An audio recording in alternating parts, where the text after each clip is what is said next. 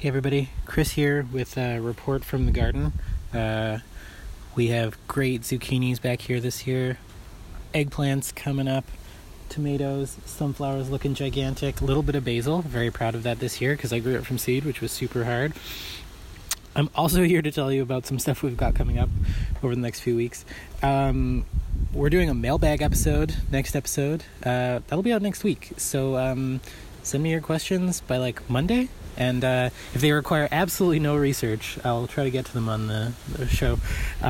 Also, we're doing another Ritchie walk this month. Yay! The Ritchie Community League, the community league in charge of the wonderful neighborhood on the south side with Kind Ice Cream and the Ritchie Market and, just the general loveliness of the old meatpacking district.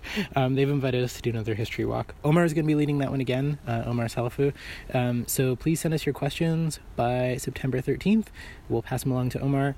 Maybe you're curious about history of Métis river lots in the area, political ethnic history of the Ritchie area, whether the area was ever underneath a glacier. Ice ages, very cool. Gentrification, Spanish-speaking communities in the area. We'll take all the questions, and we'll take your questions and we'll make them into the history walk this year. So send us what you got. Last couple things, Trevor Chow Fraser and I will be speaking on a webinar from the Alberta Emerald Foundation. That's the Tell Your Story, Becoming a Podcasting Pro webinar on October 14th. More details about that on our website. It's just a one-night webinar, $10.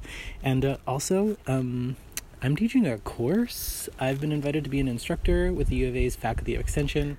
So I'm teaching a course on writing about science from October 19th till December 7th. It's an 8-week-long course. It's all online. It's for continuing ed students who want to learn how to become good science writers, and be sharing some of my tips on writing for print and for podcasts, and it'll be really fun. Hope to see you there. Anyways, have a great day. Hope your gardens are giving you lots of early fall, late summer bounty as well. Talk soon.